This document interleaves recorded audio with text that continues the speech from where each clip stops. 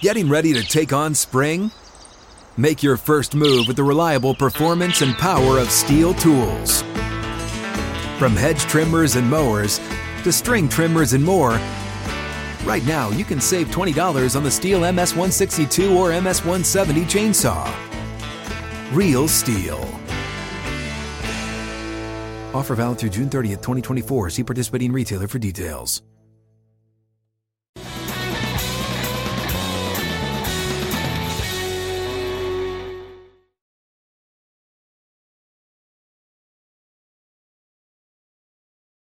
.360 rolls on across the Outkick network. The final hour is here. College football discussion coming up in about 20 minutes.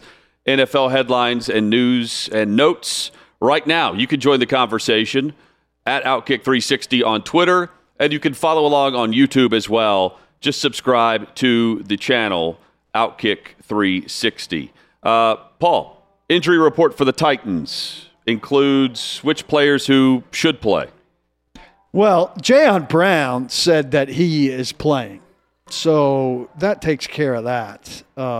He's going to be there. We know Taylor Lewan is going to play. Roger Saffold talked as if he is playing. I'm calling it up here. I'm sorry, I had not seen it.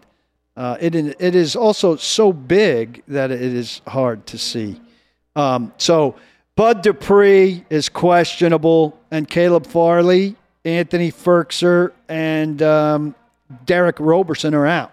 Everybody else, even though it's a long list, has no designation, therefore not a consideration. So we don't have to worry about the starting status of Ben Jones, of Roger Saffold, of Lewan, of Sembrilo, who cropped up this week with a foot injury.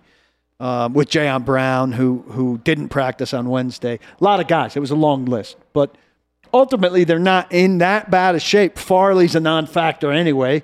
Firkser was out last week, but Pruitt did a pretty good job replacing him. Derek Roberson's a nothing, really. When did Rashad Weaver didn't do much in his place. When did Farley's injury occur? It must have occurred in the season opener, I think.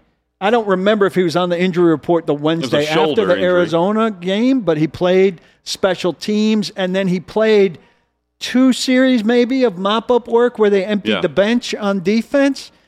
And I think he was on the injury report that Wednesday.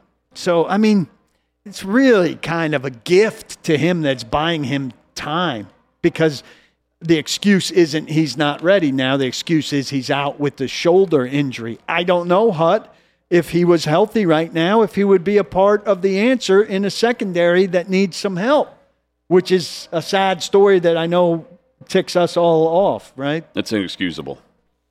If he's not helping, if he's healthy.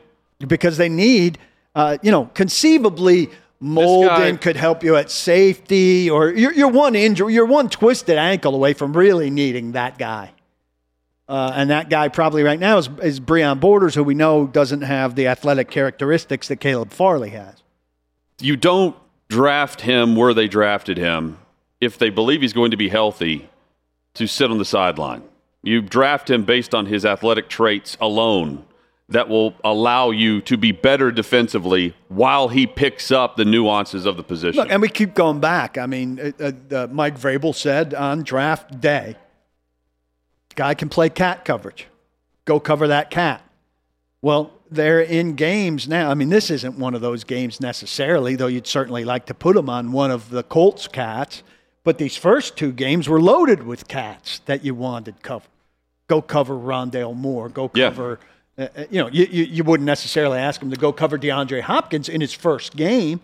Ultimately, though, you want to be able to ask him to cover DeAndre Hopkins. You want him to cover a kitty. Even. Go get a kitten. Go get the third receiver on the team. Let's get on the field. Yeah. And certainly last week. It's not just the cat. I'm not expecting the guy at this point to hey, go defend the best receiver on every team that the Titans play. It's more of, let's get you able to play on Sundays at corner. Last week, Tyler Lockett had the most receiving yardage in the NFL. If you're not putting your first-round pick on that guy and saying, go cover that cat, then at least you can bump everybody down one and have him go cover Look, Fulton was doing a good job on Metcalf. Well, you could say to Fulton, go cover Lockett, and then you could say to Farley, go cover bump everybody down and shift things around. It's not in the realm of possibility for them right now because of this shoulder. But, and I'm not saying they're amping up the shoulder. They'd be practicing him if they could practice him. They're not benefiting from him not practicing. That doesn't mean they wouldn't be scratching him on Sunday because of his ill-preparedness. Well, he'd be on special teams. He was doing that week 1. I don't remember how many snaps he got, though. He's no big special teamer. They're not looking for him to play special teams. He's not like why was he out there week 1? Well, they got to find something for him to do, I presume, because they dressed him as a low-ranking DB, and low-ranking DBs play. Think about what we're discussing here with Caleb Farley. This is a guy who ran 24 miles per hour at one point. He clocked at like 23 miles per hour. I think Length, size for the position, 6'1", can jump through the roof. And they just trying to find something for him to do when he's healthy?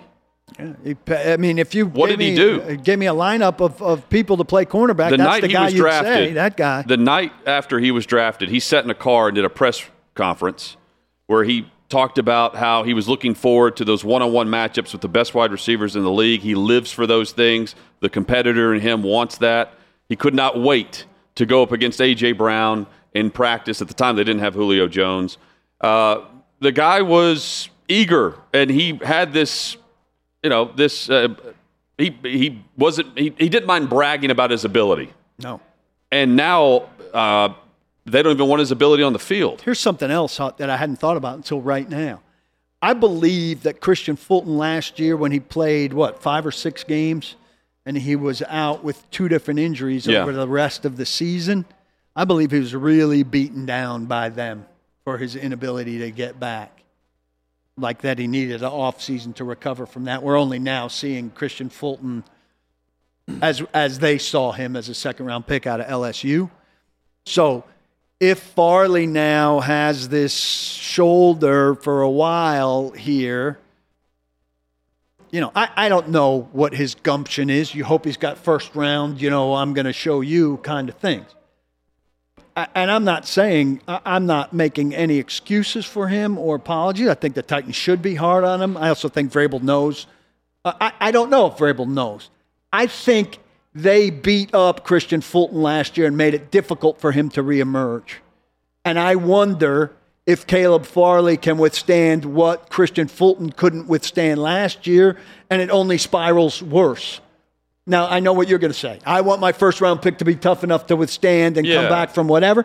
But I can imagine that Vrabel is a tough guy to deal with when you're sitting in rehab with the shoulder and they want you and you've already not impressed them and everything.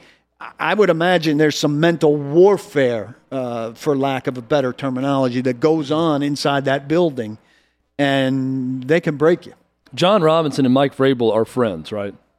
Yeah. John Robinson knows Mike Vrabel's personality and his coaching style as well as anyone, right? Yeah. Yes. Then bring in people that are Titans that will mesh with Mike Vrabel. It's not that difficult.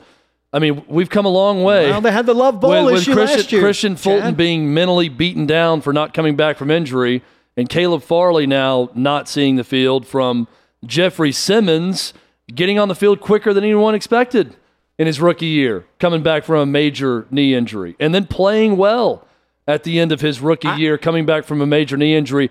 I don't think Jeffrey Simmons is as great as people think because of his reputation before he got here. But that's the type of mindset the Titans want, right? A guy who's going to fight like hell to get back on the field and do something, which he did his rookie year. So something's not lining up if this is the case. Well, I entirely get what you're saying. I just think when you get from draft day to week 3, or let's call it week 5, and the guy's not produced and he expected to be really good, and the mind stuff starts working on you, and you've got the shoulder injury and the doubt, none of which I'm endorsing, right? It's all weak on some level. It's a different deal. Vrabel likes him on draft day. Vrabel likes what he saw on film. Vrabel's into all of that. But then he shifts into I've got to win games mode and everything. And there's that guy sitting over there in the ice tub, and he's not helping me. I don't look at it as a Mike Vrabel issue. This is a Caleb Farley issue. This is a dude who opted out last year. No, I agree with what you're saying, but I think Mike Vrabel shifts into a different mode. You know what he's like. If you can't help me right now, I'm not concerned with you. You're over there. You're on the outside. I took you've got to learn how to deal with that. The comment that Vrabel made right before the first preseason game. He says Caleb's not ready to go. He leaves the podium, turns around, says the same thing. Yeah, there's a follow-up. You took it as his back issues or whatever aren't allowing him to play. 4 days later, he was participating in a joint practice on the field in Tampa Bay. Then he played the second. So if it's a back issue, those 4 days not playing in Atlanta had no bearing over his health status.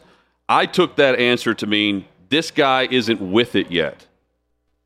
And then he has a shoulder injury that doesn't pop up till the Thursday after the Sunday game. He practiced that Wednesday. Did he practice and that then Wednesday? He was on the injury report the following day. Hutton, you think a lot of this stems from him opting out last year? I think that's about a not being mentality. ready? It didn't help him be ready. It's a mentality of do you we go back to do you love football? When you opt out, and you had the comment prior to the draft, you would not have drafted a player who opted out. No, and I would assume that John Robinson wouldn't. This is where the message is confusing because football loves ball, right? That's one of the mantras of this team and the players they want. To me, then you cross everyone out who opted out of the season. That was a lot of cross people. them off the list. I'm willing to bet they could have taken someone with that pick that played football last year. And that player's probably playing right now for their team. Well, I can go through the list of first and second round picks who are out there playing that did not opt out last year. I'm just saying if you're going to preach a mantra and say what you want in a player, you need to abide by that. And I'm not surprised now when you bring in a guy that opted out that you're having issues getting him on the field. Well, to be fair to Farley, he does have a shoulder injury. At least that's what they're saying. Yeah. But, I mean, he wasn't close to playing when healthy. Here's the game they like to play, though, Chad. With they're drafting 19 with Simmons or they're drafting 22 with Farley. And we've talked a lot about this, Hut. Well, you know, these guys are more valuable. Their stock is down because they opted out. Their stock is down because they have a torn ACL. Their stock is down because they had back surgery. And we're getting a top 5, a top 10 pick at 19, at 22. We're going to outsmart everybody Who here. are the best players on this Titans team? I mean, that is so foolish if they think that way. Derrick Henry. Because this team loves drafting injured guys or guys with a criminal record. And I do not understand it because the best players on this team. Criminal records saying too much. Who's the one guy? Weaver. Derrick Henry, Isaiah Wilson had trouble. There were whispers about Isaiah Wilson at Georgia with issues. Well, that's with different than a criminal test record. And whatever. He had issues. You can't be loose with criminal record language. Okay, I'll be very straightforward with this. Guys with issues. We love guys with injury issues or guys that have whispers about them in the past. Who are the best players in this Titans team? Derrick Henry. Not a whisper about him at Alabama, being anything other than a great player and a good teammate who suited up and played every game. Ryan Tannehill. Never heard a thing about Ryan Tannehill not loving ball. Would Ryan Tannehill at A&M have opted out because of COVID? Hell no. A.J. Brown. Kevin Byard. Kevin Byard opted out? He's not one of the best Titans anymore. Kevin Byard's one of the leaders on that defense. Well, he's a leader. He's not one of the best players. I'm just not seeing a lot of guys in that roster. The guys that A.J. Brown. Fits what you're saying. Yeah, I mean, but it also fits what John Robinson says and what Mike Vrabel says. So I'm going by what they're saying, and the guys on the roster that fit that mantra aren't the guys they've been drafting. Now, they're in a slump. They're in a personnel acquisition slump. I mean, Bud Dupree, they're hanging a lot on Bud Dupree, too, and we're going to have to wait 6 weeks to find out about him. Yeah, and they're still trying to figure out how to, keep his availability measured during the week, right? I think that's what one of the assistant coaches said this week, that they're trying to figure out how to manage his time in the game and then during the week. It would have been Bowen, because that's the only defensive assistant that spoke this week. So, I mean, that's another key to it. They survived the lack of impact players last year. right? But new guys, I'm saying. Yeah, Beasley was a complete wash. Clowney really did. Isaiah Wilson, the list goes on. Can they do it again this year? And why do they keep doing it? How about a different approach? Their first 2 draft picks they're not making an impact. 0. Third-round draft pick is a special teamer. Right. Who wasn't a need. And Molden has been very good. I mean, for where you drafted him and what he's doing. Right. But it's still somebody that maybe has too big of a role based on giving up a touchdown a game. He's giving up a touchdown a game right now, which is more than you want. You're asking too much of him, probably. Coming up, we go through the top college football games of the week. Continue to preview Week 3 in the NFL as well on Outkick 360.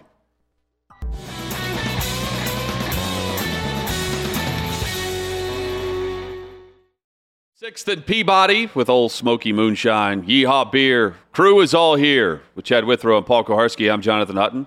Jill Savage from Outkick the Tailgate will join us coming up in about 25 minutes. And also with Outkick, Bobby Carpenter, Outkick.com college football contributor and analyst. He joins us weekly here on the show.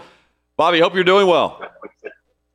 I'm doing well, man. I'm live here from the Carrier Dome, so it's nice and bright in here. They renovated it. It looks pretty good. And it's nice and climate controlled, so there won't be any sweating today, so I'm excited. It was a big news whenever they actually added AC. Yeah, how is that AC? You look comfortable right now, Bobby. Is it comfortable there?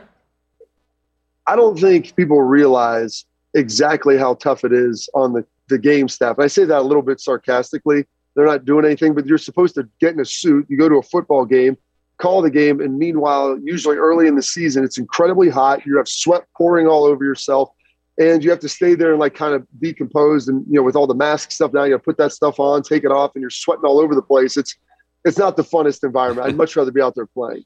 After Gainesville, Florida last week, I know all about sweat and humidity, doing a show from the parking lot there before that game. It's going to be a little bit more pleasant temperature-wise in Chicago this weekend. Wisconsin and Notre Dame in Chicago, Bobby. How much are we going to find out about both of these teams in this matchup?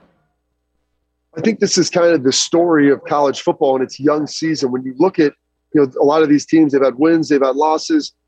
And you think, okay, well, this team's undefeated. Well, how good are they? Who have they beaten? Who has Notre Dame beaten? The Florida State team that doesn't look very good. Toledo takes them down to the wire. You think Wisconsin's pretty good. They played Penn State really tight at home, and then they beat up Eastern Michigan. You have a bye week sprinkled in there, but you really don't know. And so this is the one thing, coming off this COVID year of trying to identify this, you had to kind of push everything out. And finally now, after this week, we'll be a third of the way through the season, and you have a better idea of it. I think that Wisconsin's better than Notre Dame. I have a feeling that they are. I think they have the best unit that you're going to see that's involved in this game in their defense. They're very, very solid, led by Jim Leonard. He's going to put pressure and try to light up Jack Cohn, and he knows all about him. So I have a tendency to lean to Wisconsin in this. I think they're going to win the game, but I do think it'll be pretty close, and it's going to be one that's going to captivate the eyes of the nation. You've got both Fox and ESPN there covering this thing, so it's really the biggest game in Week 4 at this point. Bobby, I want to ask about your alma mater in Ohio State. And you look at the attendance issues, and I say attendance issues, I know a lot of places across the country would love to have attendance issues like Ohio State is experiencing now. When you see those stories, though, about attendance at the Shoe, do you think that's indicative of sports as a whole and getting people to come to the stadium? Or is it something specific going on that's not a great trend with Ohio State? Well, this is the first year that Ohio State's ever really had any issues. There's been a lot of schools that have had trouble selling out, and some of the non-conference games that aren't going to be that competitive. You're comparing it now to your viewing experience at home. And you think about it, do I want to go to a Bama game? Do I want to go to a Penn State game or go to a game somewhere else where I know in the third quarter I'm not really going to want to be there and it's going to be a blowout, as opposed to I sit at home, I can watch half of my team, and then I can start jumping around and watching all of the other games on my 80-inch flat screen with surround sound, and everything is at my fingertips. And so it's a better setup. I don't have to wait for bathrooms. Don't probably have to wear a mask into the stadium. The vaccine cards at different places.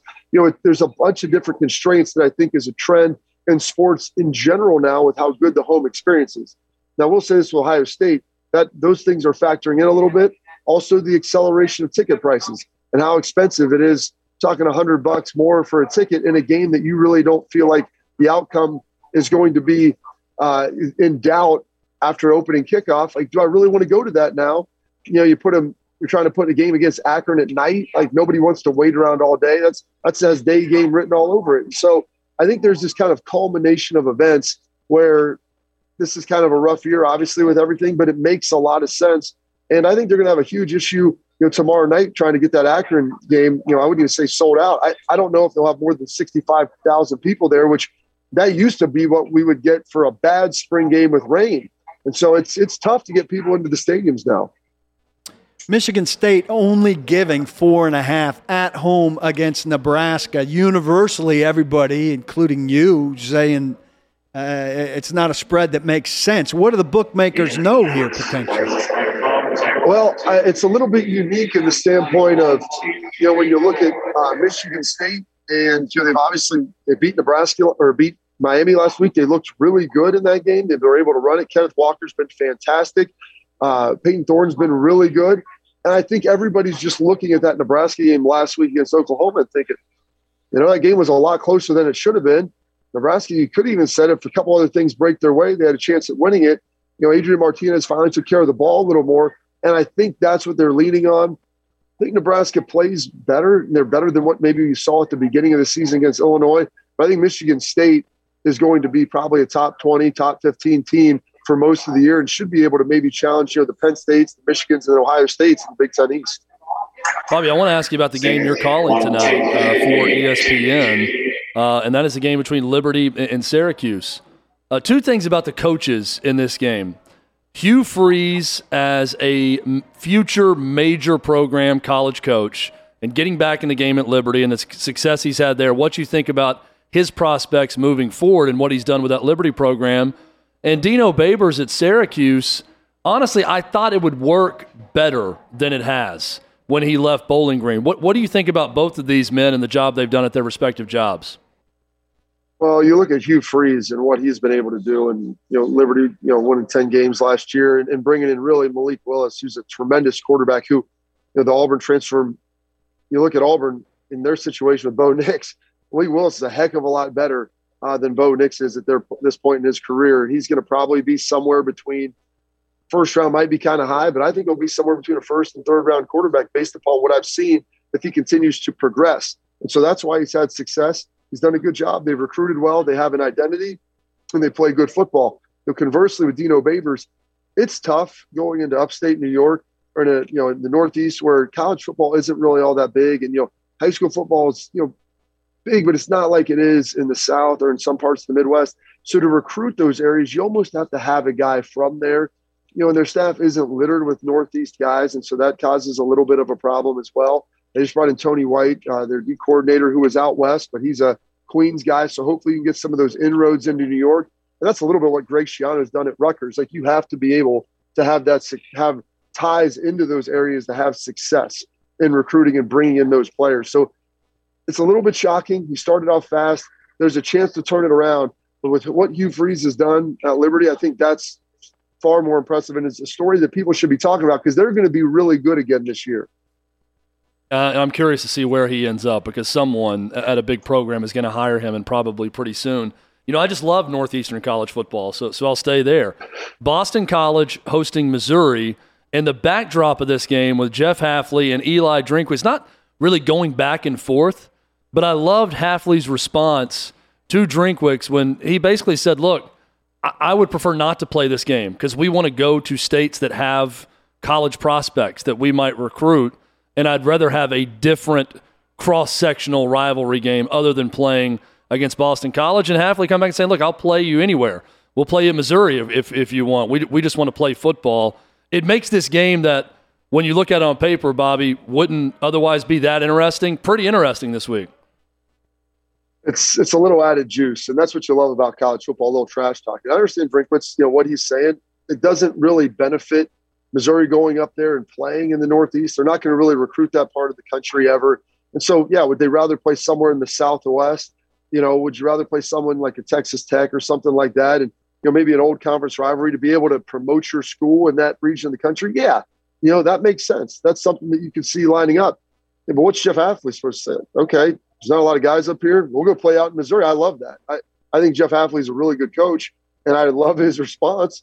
If you wanted to give us a call, get our ADs together, we could have figured out a way to go play in Missouri if that's what you wanted to do. And so it makes a game, like you said, that really wasn't all that interesting. It gives it a little juice. And that's what you need in some of these games where they don't really have that big national draw.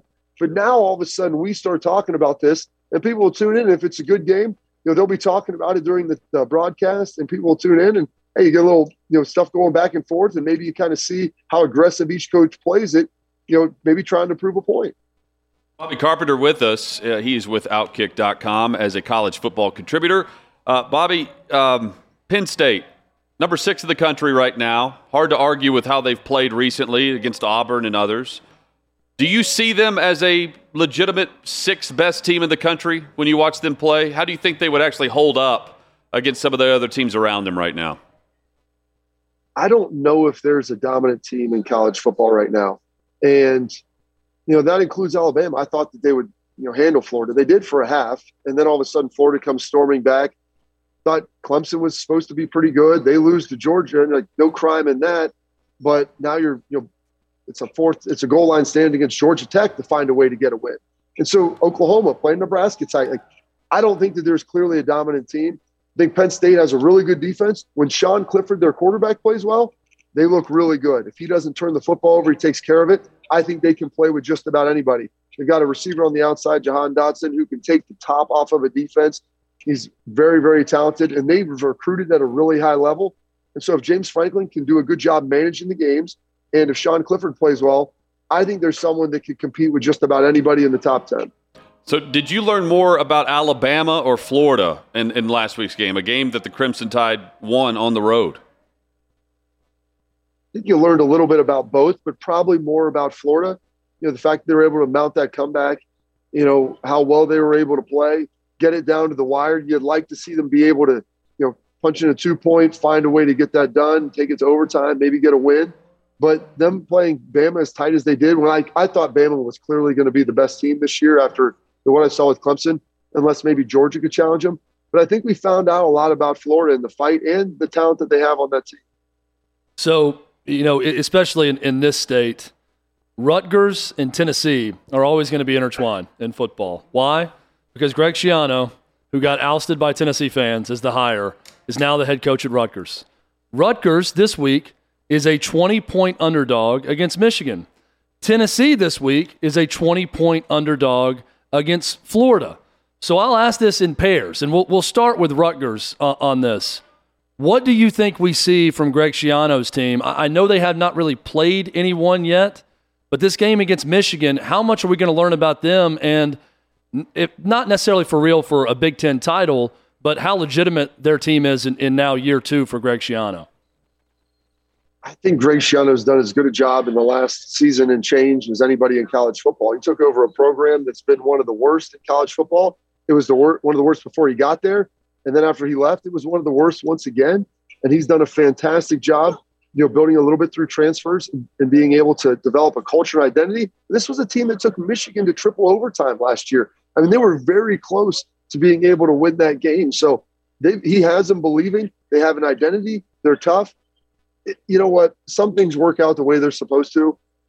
I think Greg Schiano is a heck of a football coach and would have been really good at Tennessee. I think he's a much better fit for Rutgers based upon what he's done there and how talented he is and his ties into recruiting and just his personality and the fact that he's from there. I think those things all make a big difference. But I don't know if they win this game, but I think the spread's 20, and I could see this being a 7 to 10 point game, one possession game where Michigan will actually have to go out there and win it late in the fourth quarter. Yeah, I think fit is a great word to describe it, where it maybe wouldn't have worked at Tennessee, but does work. Obviously, worked before, and it seems to be working again at Rutgers. So now Josh Heupel in Tennessee, they're 2-1. They had a great shot against Pittsburgh, and they squandered an opportunity with turnovers and penalties in that game. They go to Florida. Is there a Bama hangover for Florida in this game, and can Tennessee's fast-paced offense give the Gators some fits? I don't think they really will. I think Tennessee's still kind of I know it's much to the chagrin of probably many of the people in the Volunteer State. I still think they're a little ways away. I mean, Pitt it's not like Pitt's this dominant school by any stretch either. I mean, I believe they lost to Western Michigan. So I think Tennessee still has some ways to go. They'll be able to probably do some things offensively, be able to score some points, but I just don't think they have the players right now to be able to handle Florida for 4 quarters. Arkansas's run game can travel, but this time they're at home, and they're hosting Texas A&M.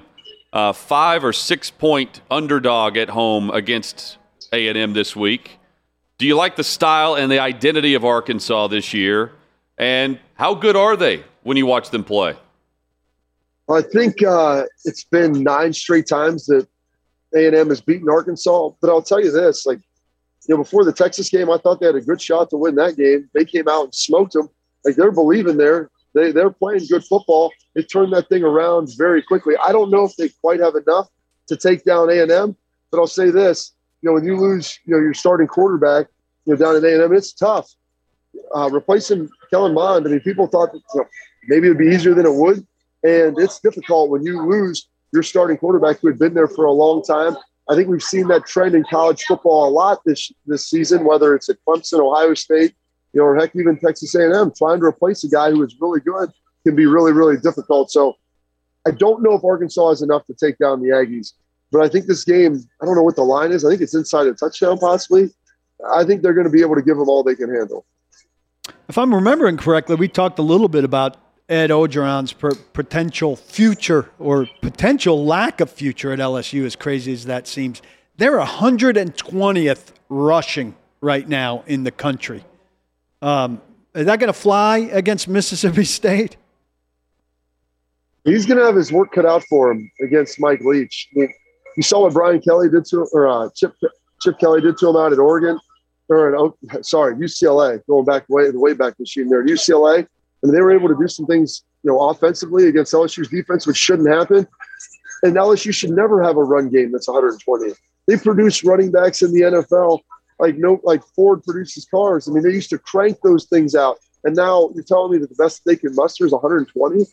That doesn't make any sense. I think LSU fans, they've been content with, hey, we have a good defense. Hey, we have a great running game. Maybe we're a little weak at quarterback sometimes, and that can bother us. But in general, we can run the football and play defense. And those two things have been lacking. And that's the stuff that I don't think is going to fly there. Ed Orgeron's a defensive coach. Defensive coaches love to run the football, and they love to play defense. And right now, the Tigers aren't really doing either one of those all that well. Bobby, in your morning show there in Columbus or and just talking with people around college football, what is the sentiment in Big Ten land for the expansion of the college football playoff? I know they met yesterday. They're meeting next week in Chicago. It sounds like Sankey wants to stay at 4 or go to 12, no in between. Where do you come down on it, and what are you hearing? I think a lot of it, and this is what people are looking at, is once Texas and OU jumped and decided to go to the SEC, it's now, let's figure out kind of how all this settles and shakes out. Oh, and by the way, let's open this back up to the TV partners, because to get a deal done prior to the expiration of the current TV deal, you would have to re-up with ESPN. And I think there's a lot of the conferences and ADs that weren't necessarily comfortable with that. I ultimately believe it gets to 12. I think everybody wants it to get to 12. It's just, how does it look? What are the constraints placed upon it? What are the qualifications? How is the selection process going to be done? Home sites, all these different things that they've got to figure out. I think that's really more the issue. Not necessarily do people want it to expand. It's how do they potentially want it to expand. Each week at Outkick.com, I know you're posting your best bets. What was number one this week for you? Where should we go? Oh, goodness. I like Wisconsin to be able to take care of Notre Dame. I know that I probably shouldn't, because Jack Cohn's been playing well and Graham Mertz hasn't, but I think that Wisconsin defense is going to be the difference in that game. Bobby Carpenter, and you can hear him and watch him on the call tonight. Liberty and Syracuse there at the Carrier Dome. Hey, great having you on the show each week. Thanks for the flexibility on the timing of all of this, and we'll catch up next week. It's always great, Bobby. Thanks. My pleasure, guys. Hopefully the ambient noise and the warm-ups and everything weren't too much. Perfect. For you. I appreciate it. Enjoy that That's AC. Great. Yeah, we were fun. Bobby Carpenter has been our guest. Okay, I'm loading up on Wisconsin, Chad. Yeah, and I'm also loading up on Hugh Freeze and Liberty. Isn't it amazing how after last year and all the talk about job openings in Hugh Freeze, that's the most under the radar team this year. And they've got Malik Willis, who's a possible first-round draft pick at quarterback. And then there's Coastal Carolina, too. Yeah, Jamie Chadwell. I actually like that. Rutgers staying inside that 20. At Michigan? Yeah. It just it seems like they have righted the ship to a degree. Syracuse is the only tough team they've played. But you have a lot of faith in Michigan winning by 20? I like it. I like Rutgers covering that 20-point spread. And he's right about, I love the word fit to describe Schiano at Rutgers versus Schiano at Tennessee. And maybe it would have worked out at Tennessee. I don't think so, but it's a natural fit for him. He should just in the stay Northeast there at Rutgers. forever. Yes, this should be a Supreme Court appointment. He retires when he wants, and that's his last football coaching job. We'll take a look at a trip around the NFL for Week 3, give our top picks for the weekend as well, all straight ahead on Outkick 360. Welcome back. Can I direct right now for a second? Just go wide. Take it. Just there we go. That's how you handle that situation. Thank you. Wide is the way to go. It's been a lot of fun so far. We've got a game tomorrow though, Jill. That's not going to be a game. So we're trying to avoid that. Yeah, and look, we got to be honest about where we are and what we're calling. Last week we were calling hands down the biggest game of the weekend in college football with Alabama, and it delivered. Yeah. It was a great game. This game will not deliver on anything. So how honest should we be about that fact tomorrow? I think we're very honest. I think that we look at it and say, you look at Clark Lee, you look at he's trying to build a program. What do they need to do to get there is something that we're going to be hitting on the show tomorrow. But yeah, I think we all know that we're going to be able to go get hot dogs and nachos real early. Yep. 11:15 maybe. Maybe Chad will make some frittatas for us in the morning. Oh. Actually, someone taught me how to make a great frittata one time, and I could definitely do that. Maybe Warren Moon would make a nice omelet or frittata for us because he's going to be swinging by our set tomorrow in Lot 2. That's going to be awesome. That's going to be great. So my background is I was raised in Big Ten country. I'm a Hawkeye. I'm from Iowa, but I worked for the Pac-12 network for the last 9 or 10 years. And so Warren Moon, Washington Husky quarterback, I've had a chance to interview him. So maybe we'll get some Pac-12 talk in tomorrow. For sure. But I think it's fun to have Warren and some of these West Coast ties in as well. So yeah, I mean, if he's willing to make us food, hands down, that's going to happen. Next week, we are in Tuscaloosa. The week after that, College Station. Those next 3 stops, including Nashville for tomorrow, announced earlier this week at Outkick. It's going to be a lot of fun, and it's every Saturday morning on the Outkick Network. Jill Savage as our host as we hit the college towns with the Outkick bus, with Big Noon Kickoff, and with Outkick.com. It's going to be a blast. We hope you'll join us 9 a.m. to noon Eastern, 8 a.m. to 11 Central each and every Saturday morning. And if you're in the Nashville area, come down and hang out tomorrow morning. Get up early. Morning tailgates are the best. That's what Chad Withrow always told me. If you're drunk before 9 a.m., it's one of the best sensations you'll ever feel. And that's what a lot of people are going to be doing, especially Vandy fans tomorrow, to get to prepare for that game as this mic now drops a little bit. I feel like this is where my sister comes into play. So I grew up, obviously, this is what I do for a living. She knows nothing about sports. But her sophomore year in college, she figured out, wait a minute. You're telling me that people just go out and drink in parking lots really early in the morning? I don't have to go to the football game. I can just drink and hang out with friends. So I feel like, that atmosphere, that vibe is what we're going to be going for. Well, and it's tomorrow, not even you don't have to be a Georgia or Vandy fan, Exactly. Ellie, our production assistant, may swing by. She went to Ole Miss. You could be a fan of any team and just come say hey and hang out with us and enjoy yourself. Drink in the morning. Yeah. Eat some good food. Bring us some good food. Do it, yeah. And you guys had such a productive night out last night. You found out that Ellie likes us. Yeah, which was a tremendous investigative work. We're gonna have we had the Fox crew with us last night. Fox crew is about to join us here at the 6th and Peabody location for another big shoot this evening. It's gonna crank up a little bit. We're not off mic as soon as we get off air here, Chad. So get ready. It's I do some work on Fridays after the show also, and it's definitely the lights are going to get a little hotter after this. So it's going to continue on into the night and tomorrow morning. I want to just put on record my 2 upset picks for Week 3 in the NFL. The Chargers are beating Kansas City Chiefs this week. Chiefs are going to be 1-2 after week 3. I'm on board with that. The Chicago Bears are winning over the Cleveland Browns. Not on board with rookie start. It is time for Justin Fields to make every Bears fan appreciate the fact that he's finally playing. I am intrigued to see the game plan that they dial up for him. And what's a big game for the Bears? The Bears can be 2-1 after this week. The Browns 1-2 potentially. Those are my 2 upset outright winners for the 2 underdogs. Arizona Cardinals give the 7.5 against the Jaguars. It's easy money, just like it was last week with Denver at 6.5. Bet against the Jags. Chad's already previewed a bit of the college football picks for tomorrow. We'll save ours for in the morning. But Chad is going to take Florida minus the points, correct? Going to take Florida minus the points, and because we're not going to talk about this game tomorrow, I'll go ahead and say it. Bobby Carpenter convinced me. Take Rutgers on the money line as a 20-point underdog. Rutgers wins and beats Michigan tomorrow. Also, Garrett Cole beats the Red Sox tonight. How do we feel about Titans-Colts? I think the Titans are going to come out and play good football, and if they don't do anything stupid, they should win. I think they are going to feed A.J. Brown early and often in this game. Julio and A.J., this is the first time we're going to see them together produce at a very high level. Titans win, and the Colts are 0-3. Here's the one thing. The best player on the field is going to be DeForest Buckner. How good do they let him be? Jill, welcome to Music City. See you tomorrow morning. See you then. This is our 1-week anniversary. We met a week ago at a bar named Balls, and now we are here just rolling through the SEC. Way to get her flowers, guys. Outkick the Tailgate tomorrow morning at 8 Central. Jill, don't block the box, and do lock the locks. Hey, it's Jonathan Hutton. Thanks for listening to Outkick 360. Be sure to subscribe to the show to have the latest podcast delivered to you each and every day. And give us 5 stars. It helps us grow our network and provide you with more great podcasts like this one.